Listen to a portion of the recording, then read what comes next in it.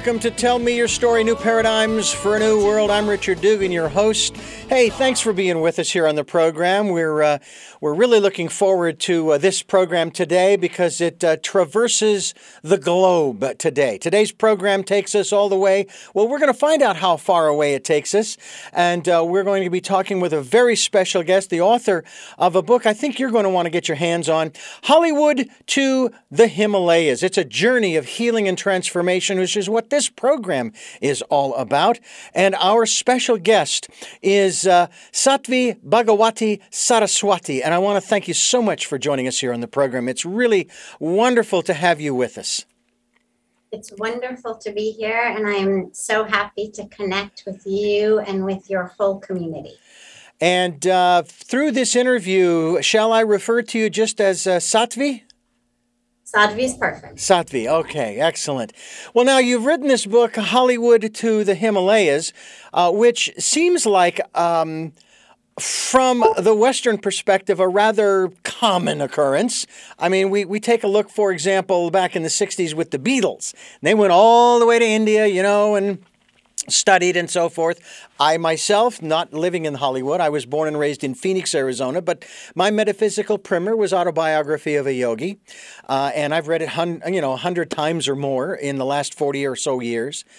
And it seems as though a lot of folks, as they grow older and they start to realize that there's more to life than what they're experiencing, whether they're from Hollywood or some small town in the Midwest, they start to do a search. The 60s phrase was, Mom, Dad, I'm not going to college. I'm going to go travel to wherever and try to find myself. This particular book that you have written, Hollywood to the Himalayas, is it sort of along those lines for you? Is that what that was about? Was you looking for Sattvi, or whatever your given name was, which we won't reveal here, but is that kind of what was happening? In many ways, my ego would love to say it was, to be able to put myself on par with the great seekers of the 60s, of the early 70s, who, as you said, came to India really looking for something. But even though my ego would love to say that was the story, it actually isn't the story. I had no idea that there was anything to look for. I was 25 and had grown up in Los Angeles, quite literally in Hollywood, in the Hollywood Hills, just above Universal Studios, and had a life that was full of privilege, full of opportunity, a life that if you looked at it from the outside in, you would say, this girl's got everything.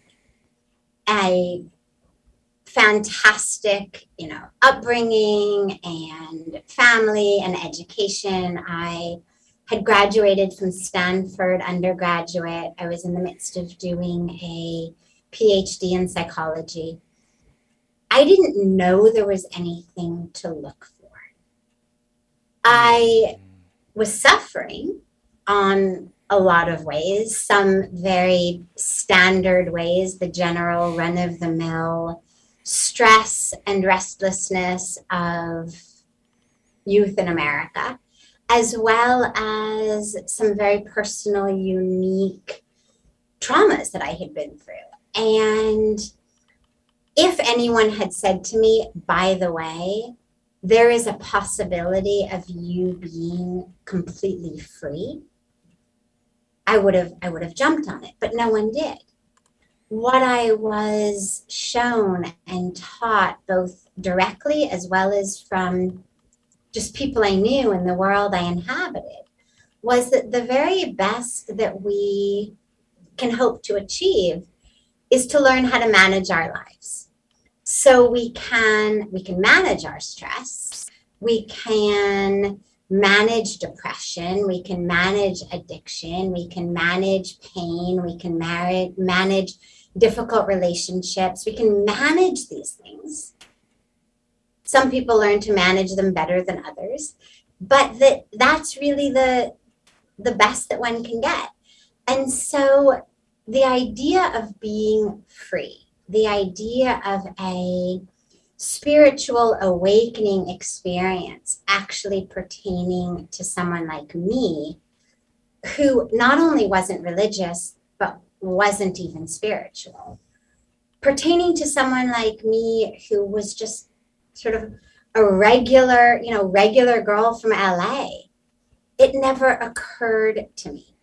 I agreed to go to India actually on this trip only because I was a very, very strict vegetarian and loved Indian food. And somewhere flying over Southeast Asia, I had this conversation with myself in which I said, this makes no sense. By that point, I was living in the San Francisco Bay Area after having done undergraduate and doing my graduate work, where you can pretty much get really good Indian vegetarian food on kind of every corner. And so the fact that I was traveling across the world, having agreed to go on this trip just because I liked the food, I didn't know anything about India. I didn't have any interest in it because I didn't know anything and because I wasn't on a spiritual quest. I was an academic. I was a scientist. And when we got here to India, after having taken a vow on the airplane, when I realized it made no sense, I took a vow that has been just the greatest thing I ever did and the start of really everything else, the second half of my life. And the vow was that I would keep my heart open because I realized it made no sense I was going. But I wasn't someone who did things that made no sense. I wasn't a wanderer. And so I thought, all right, there must be a reason you're going and you just don't know it. So I took a vow that I would keep my heart open. And that open heart led me from Delhi to Rishikesh, in Rishikesh to a hotel that at that time was the only hotel in the area where the ashram Parmarth Nikethan that I now live in, where it was, that led me down to the banks of Ganga, that enabled me to have this incredible experience of awakening, of transformation, as I stood there on the banks of this sacred river that I didn't even know was sacred. To me, it was just a river. I didn't even know the Ganga, the Ganges, was sacred. I didn't know the Himalayas were sacred. I just knew they were mountains. And there I was standing on the banks of this river, worshipped as the mother goddess. And I had this incredible experience of oneness with the divine, of an experience of the divine, of the presence of the divine that was outside of me, all around me, and also inside of me. And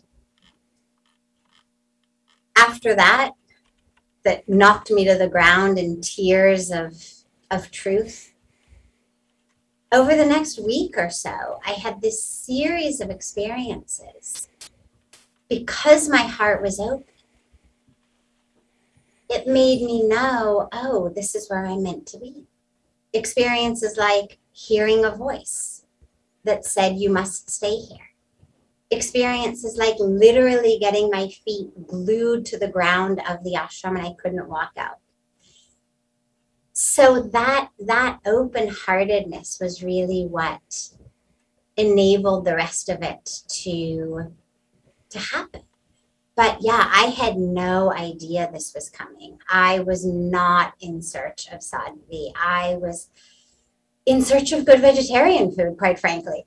And God and grace and the universe just showered upon me in the most exquisite and amazing way. And it's made me realize that that's available for everyone. Because so many people think, oh, in order to be worthy, I have to do this, do that, do this much meditation or recite this many Hail Marys or stand on my leg for this amount of time. And I was sort of the poster child of grace doesn't discriminate. You can not even know consciously you're looking for it. As long as your heart's open, grace is there. Absolutely. Absolutely. I want to ask you, I've got a lot of questions that I don't even know what they are yet because the universe hasn't given them to me yet. But one of them that has come, that's the way this program works. The universe asks the questions, I'm just along for the ride. Now, most people are totally unaware of this. Only those who are watching the YouTube video of this interview at the Tell Me Your Stories channel know that you have what is called a bindi on your forehead, over your third eye, correct? Yes. Can you, and again, this is the universe asking this question, all right? Please explain to us the significance of the bindi in the tradition and the philosophy that you follow and that you live in today. Beautiful. Yes. So you can call it bindi, you can call it tilak. It's got a very beautiful meaning. So most people think we only have two eyes. Mm-hmm. We use these two eyes to navigate the world. And they're fantastic at it. But if you study a little bit about the science of how the eyes work, what you know is that they function based on angles. What we're getting from this eye and what we're getting from that eye come together and give our brain a perception of depth of field, of where things are in space. Our two eyes are able to see color, movement, light, form. But in order to be able to see, things have to be kind of at least an arm's length away. Even if you don't yet need glasses, if you stick something right up in your face like this, it's going to become blurry. Now, that's fine as long as we are looking at something that is separate from us. As long as we are driving a car and needing to see where to turn it. As long as we are navigating our way through a room or looking at a flower or looking at a tree or looking at another person a few feet from us. But as far as seeing content rather than form, as far as seeing essence or truth, these two eyes can't do that. In fact, that's why, when we meditate, we so frequently close our eyes. Or in traditions where we don't close them, we allow ourselves just to focus on a spot kind of right in front of us a few feet. Everything blurs. Or we look at a candle flame. But the point is we are not watching things move in our world. The reason is that what we need to see is actually that which is not separate from us. It's actually the truth of who we are. It's actually divinity. It's consciousness. It's soul. It's spirit. It's love. And those two things cannot be seen by these eyes. But we also have a third eye. And that's what the bindi or tilak is there to acknowledge and celebrate, is this eye, what's called the Agya Chakra. Chakras are our energy centers that exist in our energetic body.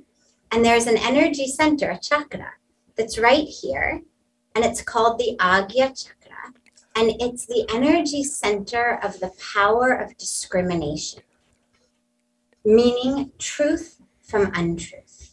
Not the discrimination like dark or white or fat or thin, but discrimination of truth from untruth.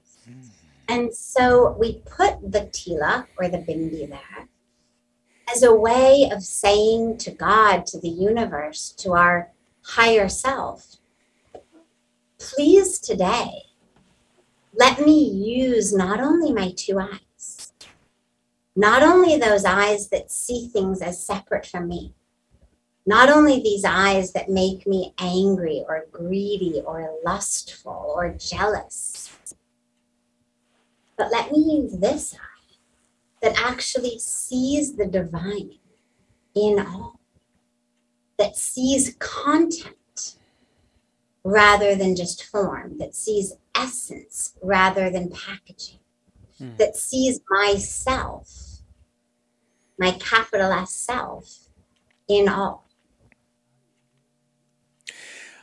I have also read, or I've been made aware that in reference to the third eye, there are actually 5 in that forehead area that work their way up from the third eye and so forth.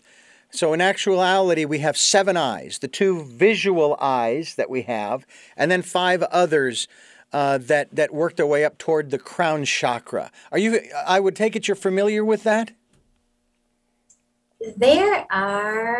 I am familiar with that. There are a lot of different schools between the Hindu and the Buddhist and other Eastern traditions that work with energy bodies that speak about different numbers of chakras. So some people all included say 7, some people all inclusive say 9. I've heard people all inclusive say 10. Mm-hmm. There's a lot of different schools of that. Yeah. And to me, really what matters the most is not so much the esoteric philosophies as far as the academics of it, but rather that which impacts us and how can we implement it in our lives. So if it helps you to think of 5 additional eyes, great. If it's just as helpful to think of 1, great. If you'd like to think of, the entire experience as an eye, that's also great. Because what we know is that all of these centers, they're not isolated from each other. They're not separate. They're not separate from us. It's all energy. And it's all just different places where energy tends to get blocked and where the blockages of energy lead to suffering. And when we can free those blockages, then we alleviate the suffering. We alleviate the ignorance. We're actually able to see. We're able to love. We're able to be grounded and anchored. We're able to be connected. There's different meditations for each chakra. We just finished the beautiful holiday of Navaratri, which is a sacred 9 days dedicated to the Mother Goddess. And each manifestation of the Mother Goddess who's celebrated on each of the 9 days actually has a different energy center associated with her. And so we do a different meditation on each night to open those energy centers. I want to ask you about something that we promote a great deal on this program. Every program we talk about the Decade of Perfect Vision. Now, it started out a year ago, actually September of 2019, with promoting the Year of Perfect Vision 2020. And at the end of that year, we shifted it to the Decade of Perfect Vision, the 2020s, where we encourage people to go within, to find that quiet, peaceful, calm, still place and listen to that still, small voice.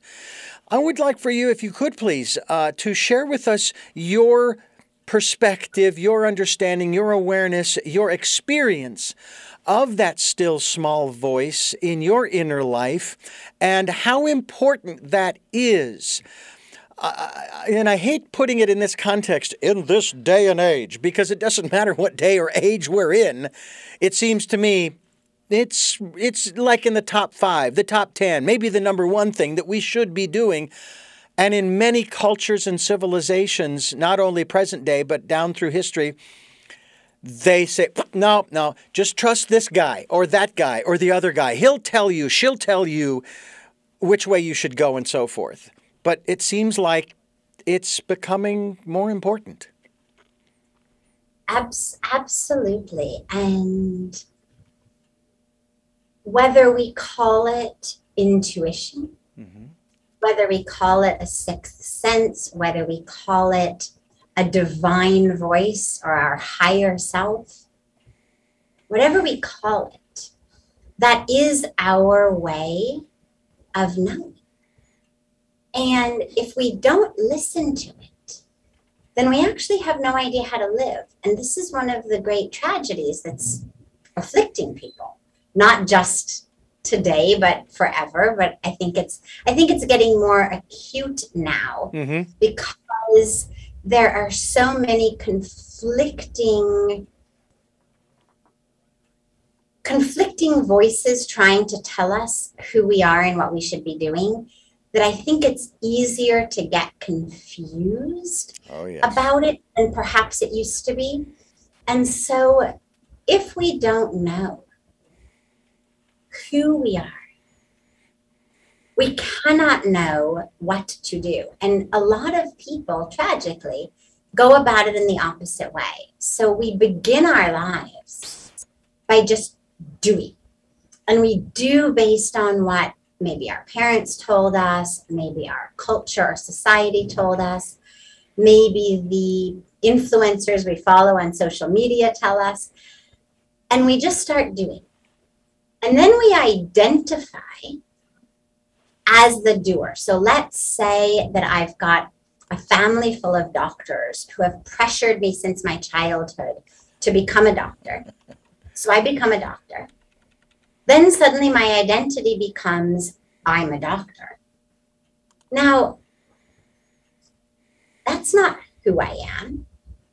And later in life, if I find myself a miserable doctor, because actually I wanted to be a musician, or I wanted to be an artist, or I wanted to be a school teacher, or I wanted to be a monastic renunciant, or I wanted to be an astronaut, I'm going to not only be frustrated that I'm in the wrong profession, but I'm going to really deeply suffer, because if who I am is a doctor, then how can I possibly do something else? And this is where we get so many people coming from all over the world with these dilemmas of, I don't know what to do. Should I do this or should I do that? And what I tell everyone is, the question is not what you should do. The question is, who are you? And when you know who you are, because there's no equation to know what to do, there's no right answer. We all come into this world with different dharmas. And of course, even during our lifetime, we fulfill different dharmas, different purposes, different roles, different responsibilities. We have different passions, different callings. There's no equation for it. But what's essential is that I know who I am. Because then I'm going to know what to do. And that doesn't necessarily mean that choosing my career is going to be that much easier, because maybe for me, the career is just going to be a way to put food on the table while I be an artist or I be a musician. But that inner voice, that intuition, that divine voice is what tells us who we are.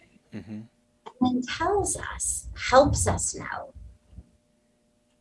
what direction to walk. And it gives us the courage I always say there's three things we need really badly today, much more than any more people of any particular profession.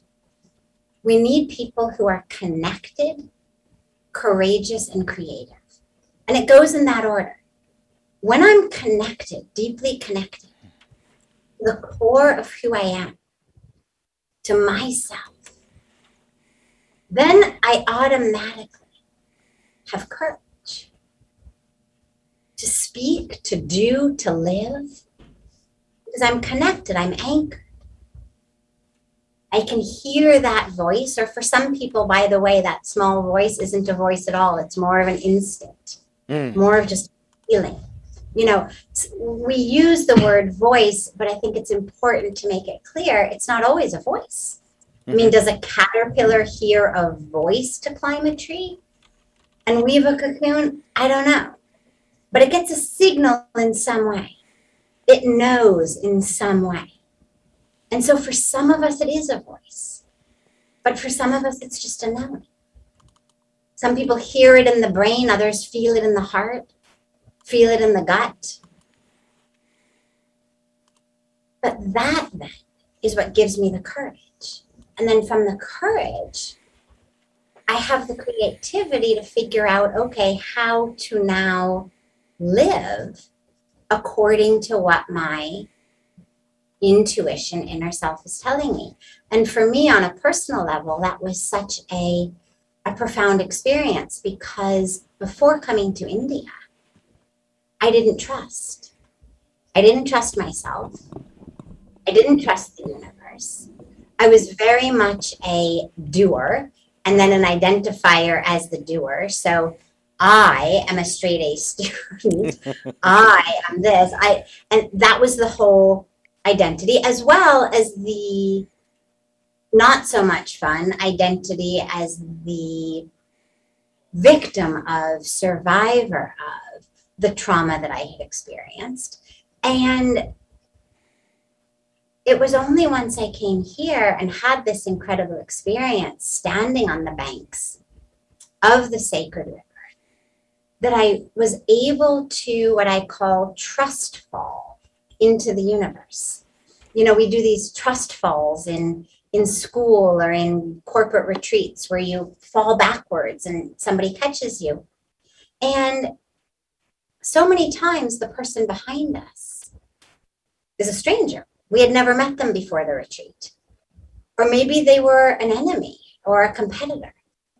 And yet we always fall back because we know they're going to catch us. And if we can trust fall into the arms of a stranger, the arms of an enemy, the arms of a competitor, can't we trust fall into the arms of this incredible universe?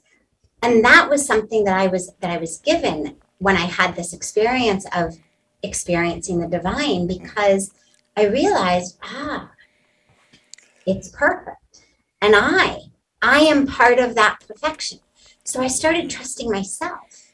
It was a fall into my higher self, you could say. So that then when I heard the voice, when my feet got glued, when I was told to go into the river and just give my pain, that inner voice, that inner knowing, that for me was brand new. It was a week old, but it was so strong.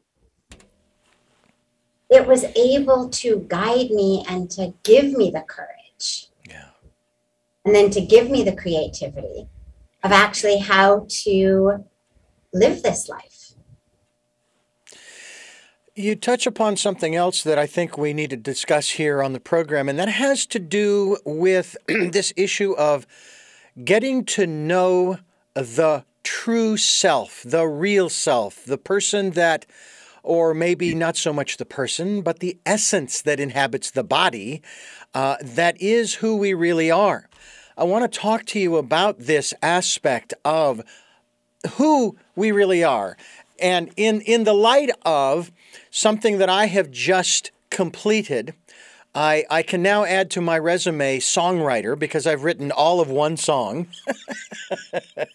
But the title of the song is I'm a Good Man. And I'm doing the best I can, which is kind of how the lyrics go. And when I start taking a look at who I really am, and not just the light and the shadow side that is based upon the experiences of my life, but more so what? The divine connected self, the spirit, the essence that animates this body. Isn't it part of our growth, our transformation, our raising of our consciousness, that we get to know who we really are? And can you give us any guidance in that regard? What are some of the first steps that we can take? And it might be, I've even made this comment, it might be a little scary sometimes, because you are going to be looking into the shadows there of who you really are. But that's all of that is what makes me who I am, and I can't ignore or remove any of those parts. Can you elucidate on that? Sure. Well, there's two different pieces here, and I think it would be helpful to begin by thinking about it as, imagine a wave on the ocean. Now, if you're looking at that wave, you say, what is that? Well, you could say that's a wave, and that would be true. It's not a lie, it's not false, it's not an optical illusion. There is a wave. Or you could say that is ocean. Now, a wave is true, but it's true in a very limited capacity. In this exact intersection of time and space, exact moment, that wave exists. Mm-hmm. But it's in a state of constant change. Even as a wave, it's constantly changing. The molecules of water that make it up are constantly changing. Its size, its shape, its velocity, constantly changing. So the highest truth of what is that is ocean. And if you took a spoonful or a dropperful or a cupful of the wave, and you gave it to a scientist who looked at it under a microscope, the scientist would not say wave. The scientist would say, this is ocean. So in terms of who we are, let us look at both the wave and the ocean. Because too many people, when they get on a spiritual path, especially an Eastern spiritual path, mm-hmm. say, oh, well, the wave is just an illusion. This body, this life, it's all just an illusion. Mm-hmm. As though somehow we're talking about a mirage off in the desert. Yeah, as the Hindus say, Maya.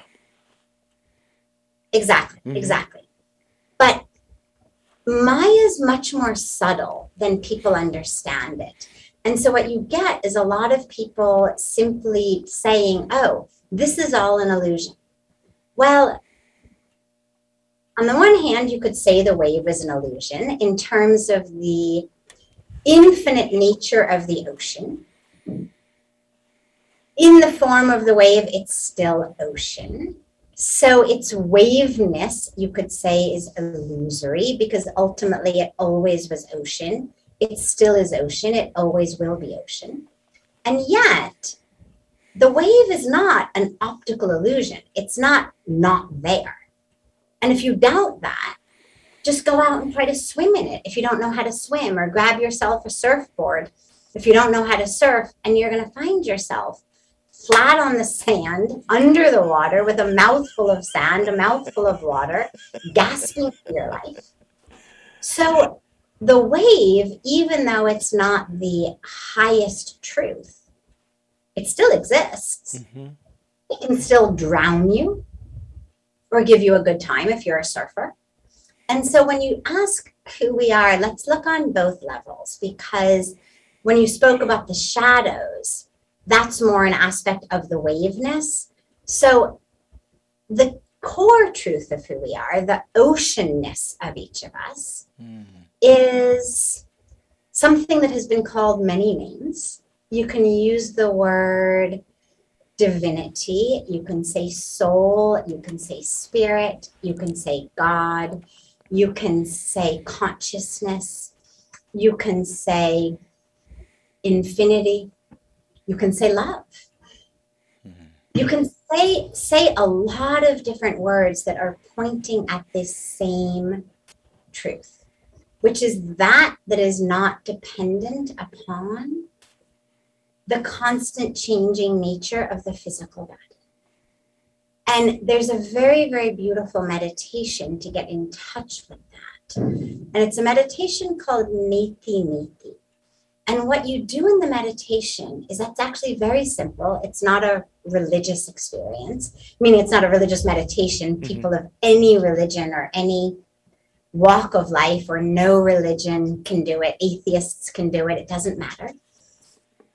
The meditation says you sit and you close your eyes. And in my case, I would begin with, I am not this shawl.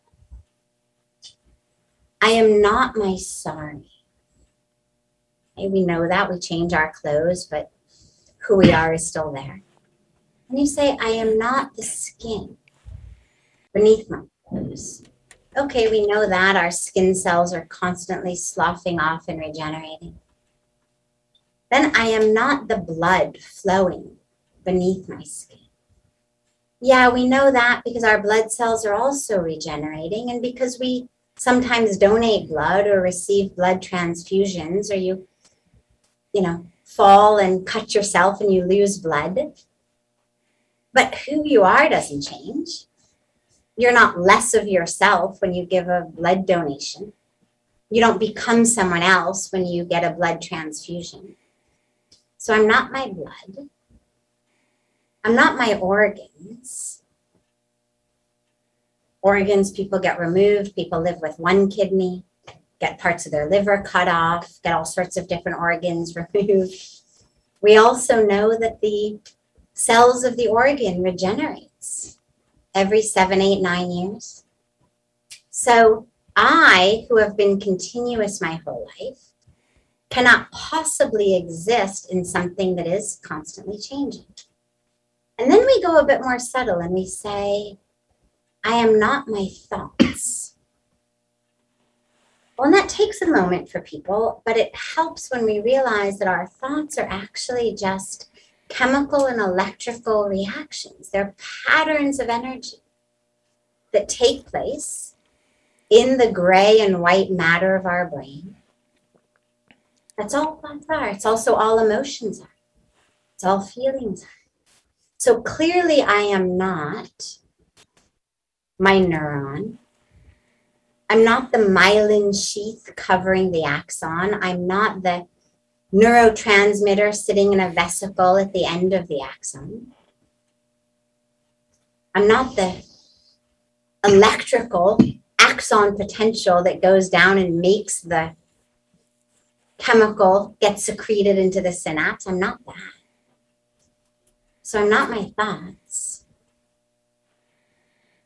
And you slowly go through, I am not this. I'm not my history. Because the body keeps changing. Everything is changing. If I say to you, I was abused as a child, well, the question is, who's that I? There's not one cell of my being today that was ever abused. So who was that? And that's when we finally realize I'm not any of this. And when you do it in a very meditative way, in a way where you're really checking in and knowing and acknowledging that you're not those things, then you enter an experience which the Hindus call everythingness and the Buddhists call nothingness. But they're both basically talking about the same space. And it's that space that exists when you peel the layers of the onion back. Finally, you keep peeling and peeling and peeling and peeling. Or the way I like to think about it is you've got a glass jar of air. And then your glass jar breaks. So what do you have? Well, on the one hand, you could say, I've got nothing. Like I used to have a glass jar of air and now I don't even have that.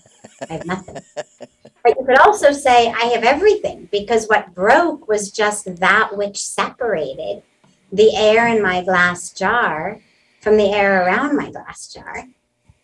So that nothingness and everythingness, it's the same space. Mm-hmm. And in that space is where the experience of the truth of who we are arises. And it's not a semantic experience, it's not an intellectual experience, it's not a verbal experience, it's just an experience and knowing.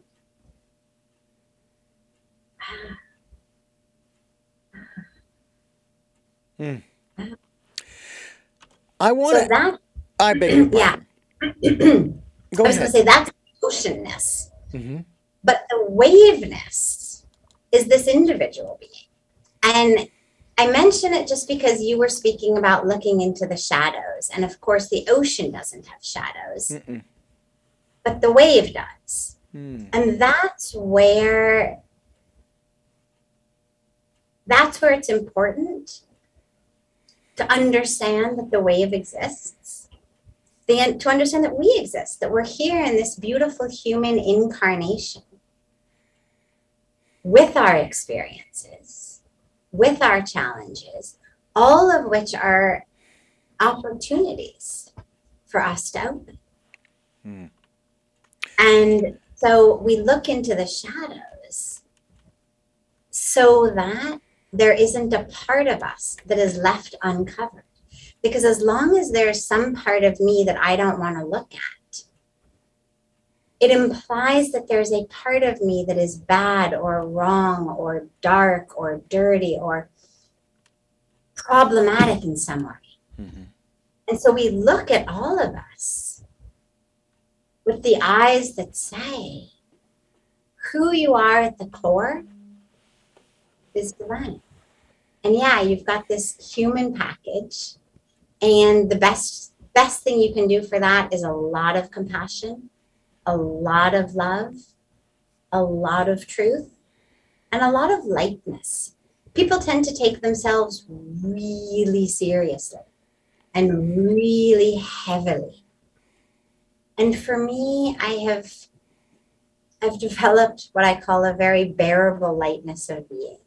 That the ego arises, desire arises, fear arises, anger arises, some past pattern arises.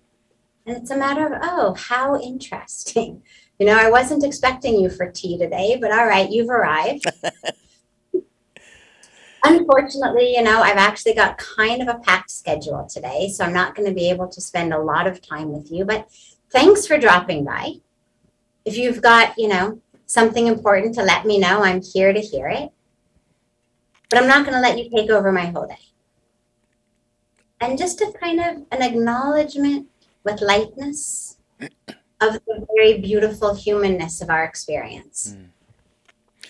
I want to ask you, because we are so short on time here, I want to ask you, certainly the book, Hollywood to the Himalayas, is pretty self-explanatory. Going from Hollywood, 5, 6, I don't know how many thousands of miles it is, to the Himalayas. That's pretty obvious, but it's the aspect of the healing and the transformation. And I want to ask you about that, but in this context. As a Reiki master myself, I was taught that when I become the conduit of the energy that I am giving, or if you will, to, or allowing to flow through me to this other person who has asked for it, or an absentee healing, I am not sending that energy with any intent other than to send the energy to allow that individual to use it as they will. So it gets me thinking about that word healing and what it really is. My father's brother was diagnosed with cancer. My wife and I sent him an absentee healing. A week or two later, he passed. And I was told what exactly had happened before his passing. Certain things happened, and he was energized to do this, that, and the other thing, and then he passed. And I'm thinking, well, wait a minute. We send in this absentee healing. What happened? So the definition of healing seems to me to be in question here. So from your perspective, what is healing? Beautiful, beautiful question. So the healing and transformation in the subtitle of Hollywood to the Himalayas is my healing and my transformation. It was for me healing from the pain and the trauma of what I had experienced, healing from the ways that I had chosen to try to deal with that pain, that were very well intentioned, but very ineffective in the way that so many people, when we turn to alcohol or drugs or food or gambling or sex or shopping to ease our inner pain, it's well intentioned. It's just not very effective or helpful. And so for me, the healing and the transformation was what I experienced in India, of being able to heal from the pain, from the trauma, from the way that I had been dealing with it, and to be transformed into an awareness of who I really am. And so that's the healing. And it came for me actually quite quickly. My spiritual teacher, my guru, he wasn't my guru at the time, I had just met him, but he's this great saint, great master, revered throughout India and across the world, had told me on about my third or fourth day there that he wanted me to go stand in the river and offer all of my pain, all of my anger into the river. And of course, I thought, there is no way this is going to work. Like, things like this just don't happen. Mm-hmm. But it did. And it worked because, as I go back to those 3 C's I had spoken about earlier in terms of connected, courageous, and creative, is that I had gotten to a place where I was so connected to that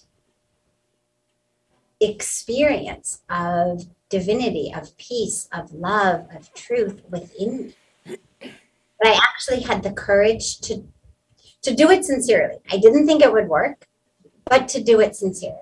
And I stood in that river for God knows how long, and I pulled up every memory, every bit of pain, every bit of grief, and I offered it into these flowing waters. And I certainly didn't think it would be gone, but it was. And the transformation was a transformation. Now, I need to give you a little caveat there, which was I had done a lot of psychological work prior to this. It was not like I arrived as an incredibly traumatized person, just dumped it into the river.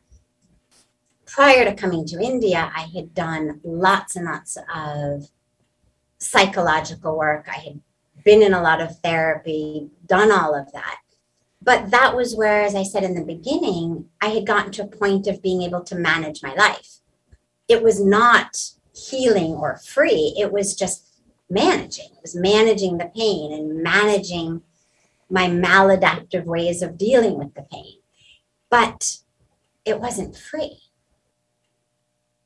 And when I gave it to the river, I actually became free. And the transformation was from an identity of the one who had experienced these traumas, the one who suffered, to being one with the divine, the one who was whole and full and complete. And yeah, trauma had happened, but it no longer had the grip on me. And so when you speak about healing, though, in a general level, we remember that we didn't take birth to live as many days as possible. There's no spiritual tradition I know of that says that the mark of a successful life is how many cumulative days you can string together. But actually, it's about your awakening, your love, your service, your truth, how much of an instrument, like St. Francis of Assisi says, "O Lord, make me an instrument of thy peace." How much of an instrument can you be? And so when we send healing or pray for healing, we have to remember that there are laws of nature that exist. You can jump off a building and pray to be able to fly all you want, but you are going to plummet to the ground because there's this thing called the law of gravity. And in the same way, there are laws of nature that do all kinds of things with the very matter of our bodies. But I want to ask you real quickly here, because you've already alluded to this earlier in the program, and so I want you to clarify for us. On the one hand, you've shared with us wonderful experiences in that regard to healing, but on the other hand, you said earlier, I am not my skin, I'm not my bones, I'm not my blood, I'm not my thoughts, I'm not any of those things. So in a manner of speaking, what is there to be healed of? Beautiful. Be healed of, and that's exactly the transformation, is healed of the addiction to, attachment to, identifying as the body, as the thoughts. And that's actually where the Hollywood to the Himalayas on the deeper level, one, as you mentioned, is of course the plot of 25-year-old white Jewish Stanford grad arrives with a backpack, has a transformation, and ends up, still there 25 years later as a spiritual leader and teacher and server of humanity, etc. But there's the other level, which is something that is available for everyone, regardless of where they live, which is the change of our thought and our mindset from what I call the Hollywood way of thinking, which is you are your body, its size, its shape, its color, its career, its relationships, how much money it makes, to the Himalayan way of thinking, which says you have a body, but you're not.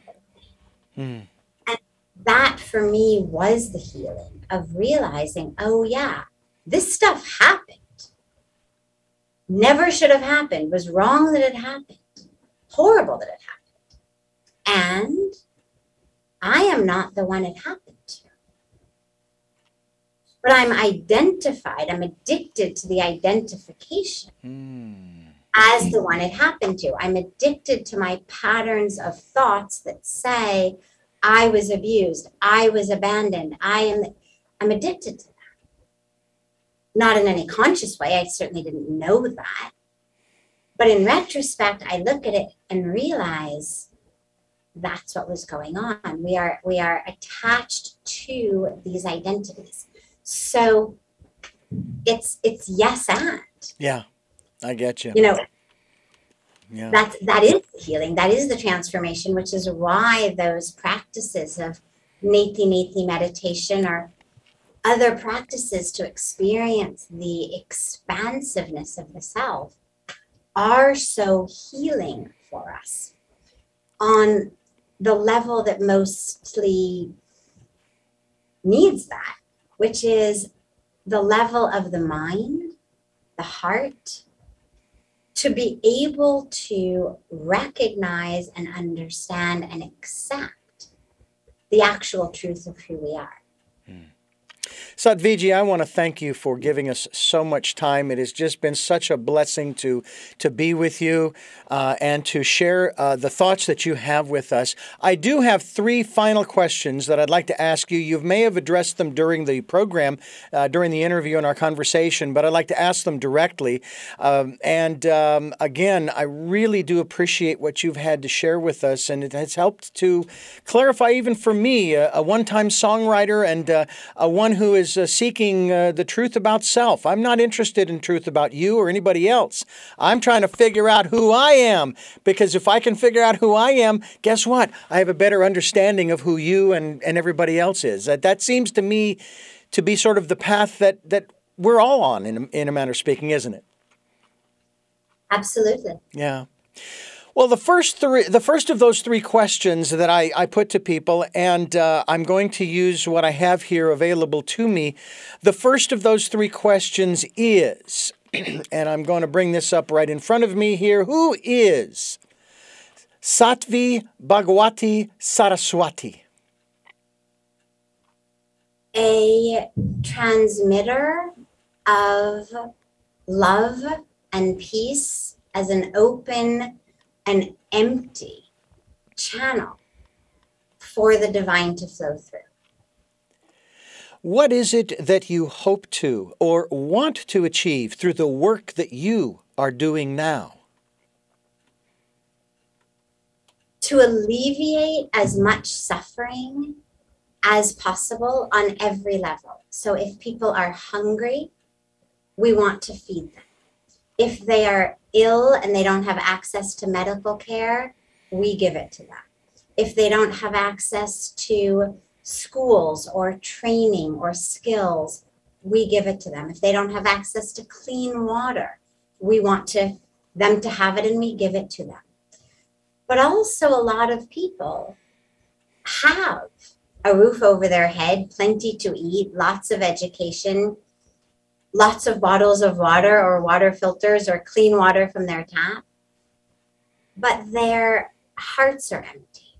They're suffering on an internal level. And so for them, through the work, through the teaching, through the writing, to help them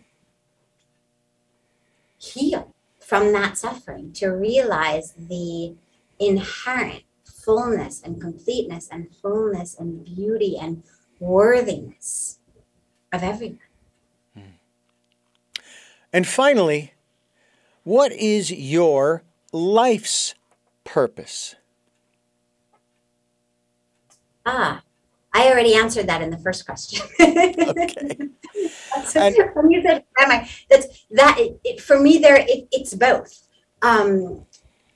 My life's purpose really is, I'll tell you quickly the story of how I realized this. It was many years ago when I was in the Seoul, South Korea airport, and I had just completed a couple days at this enormous gathering in a stadium full of, hundreds of thousands of people. It was this massive interreligious event. And I had been one of the leaders and speakers at it. And I was flying from Seoul to New York City, where I was going to be speaking at the United Nations. And on the way in New Jersey, I was going to be giving a cozy, meditation and satsang program, a spiritual question and answer program. And I'm walking through the airport, and as I mentioned, I take myself pretty lightly. And I had this kind of laugh with myself and with God, where I said to God, I said, this is so funny. I said, who am I? And what have you done with me? Like, here I am at this type of program. Here I am at the United Nations. Here I am teaching this. And yet here I am just feeling like this, small being who just loves God and is trying to serve. But how funny you are, I was telling God, that you've got me playing all of these different roles. And I realized in that very moment that, oh, who I am, my job description, literally my life job description, is not about speaker at this conference or United Nations this or meditation teacher or satsang giver, but my job description was spreader of love and peace. And whatever form that takes in that moment, that's what my life purpose is how can I bring love and peace to every moment? And the only way to do that is for me, my ego, my identity, my sense of self, the small s self, to get that out of the way so that the divine can just flow through me. HollywoodToTheHimalayas.com is the website, and you have a lot of different organizations that you're involved with, and I'd love to have you come back to talk about the work that you are doing that is important, that does help people, not just there in India, but around the world. And I'm hoping that you will join us again. Absolutely. It's been wonderful to be together. And I thank you again for joining us. And I thank you for listening to and watching Tell Me Your Story, New Paradigms for a New World, as we're giving you choices and knowledge of those choices to help make your dreams come true. And if I don't want to be remiss here, I want to address Satviji's staff and say thank you for staying up so late in Rishikesh this evening, as it is there. For this interview. I greatly appreciate the work that you are doing, and many, many blessings to you and to you, the listener and the viewer. Until our next broadcast, podcast, videocast, love, Talal.